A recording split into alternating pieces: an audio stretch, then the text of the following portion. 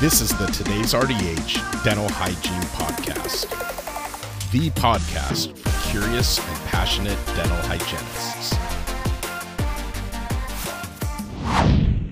Does xylitol outshine fluoride in the fight against tooth decay? By Spring Hatfield, RDH BSPH. For years, fluoride has been dentistry's gold standard in the fight against tooth decay. In 1945, water fluoridation was implemented. A 60% reduction in tooth decay was reported over a 12-year span after water fluoridation. In 1950, the first fluoride toothpastes were marketed. The discovery of fluoride has no doubt been a huge benefit in reducing tooth decay. Even with the use of fluoride toothpaste and fluoridated water, a staggering 92% of adults between the ages of 20 and 64 have experienced tooth decay. Though I'm an avid supporter of the use of fluoride to reduce tooth decay, it's becoming quite clear that we need to add some tools to our arsenal in this ongoing fight against tooth decay. Xylitol may be just the tool that we need to reduce tooth decay further. Xylitol is a naturally occurring 5-carbon sugar polyol. It's found in fruits, vegetables, and berries. It can also be manufactured using xylin-rich plant materials. Xylitol has been widely studied over the past 40 years for its effect on tooth decay. Xylitol has been found to reduce the levels of Streptococcus mutans in plaque and saliva by disrupting their energy production process, leading to cell death.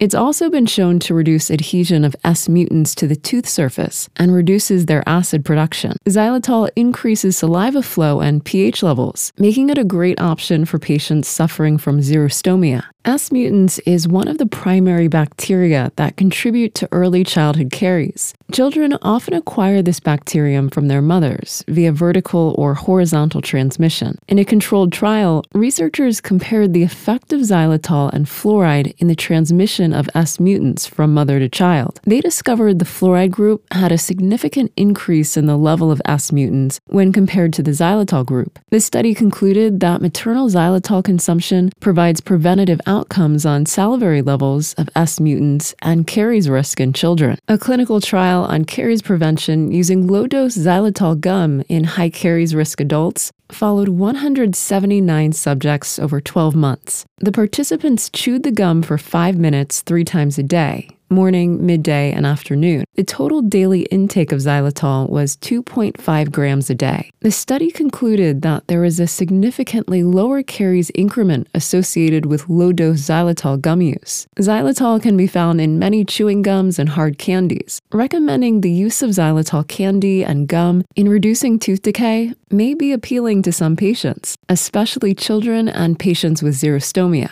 I believe patient compliance wouldn't be an issue with this home care method. Xylitol may be making its way into clinical settings as well. A study in situ evaluating the effect of 20% xylitol varnish on remineralization of artificial incipient lesions found a significant increase in enamel remineralization. The remineralization was found to be as effective as commonly used sodium fluoride varnishes. This study opens the door to clinical trials to further confirm these findings. Xylitol varnish may be a promising alternative to fluoride varnish, especially during this anti-fluoride era we're seeing currently. Study after study supports the efficacy of xylitol in the reduction of tooth decay. What I find more interesting is that xylitol appears to be kryptonite to many strains of pathogens, not just those associated with tooth decay. Xylitol has been shown to reduce levels of the periodontopathic bacteria Helicobacter pylori and inhibit the effects of Porphyromonas gingivalis. Considering these studies, xylitol may be a promising candidate for the treatment and prevention of periodontitis as well as dental caries. In vivo studies have found xylitol reduces the risk of candidiasis and angular cheilitis. It has prebiotic effects which can reduce glucose, triglycerides, and cholesterol level. There's some evidence that xylitol may reduce the occurrence of acute otitis media in children. When xylitol is used in conjunction with red ginseng as a dietary supplement, It's been found to effectively ameliorate influenza-induced symptoms from the influenza A virus, H1N1. It seems that xylitol has a promising future in pharmaceuticals and nutrition. Though xylitol is safe and it's been shown effective in treatments for many different medical and dental diseases in humans, it's not safe for our furry friends, particularly dogs. Xylitol ingestion in dogs may lead to severe hypoglycemia followed by acute kidney failure and other bleeding disorders. Immediate treatment by a veterinarian is necessary in the event a dog ingests xylitol-containing products. I'm excited about the possibilities for the future of xylitol in dentistry. More options for patients lead to better compliance and hopefully lower percentages of tooth decay. Every patient needs an individualized plan for the prevention of dental diseases. Though fluoride has been shown effective and safe, some patients may better benefit from xylitol rinses or toothpaste. We can be mindful and respect patients that prefer to use non-fluoridated products by recommending other options that have been shown to be effective, such as xylitol.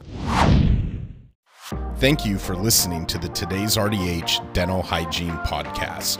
Subscribe on Apple Podcasts, Google Podcasts, Spotify, Stitcher, or wherever you listen to your favorite podcasts.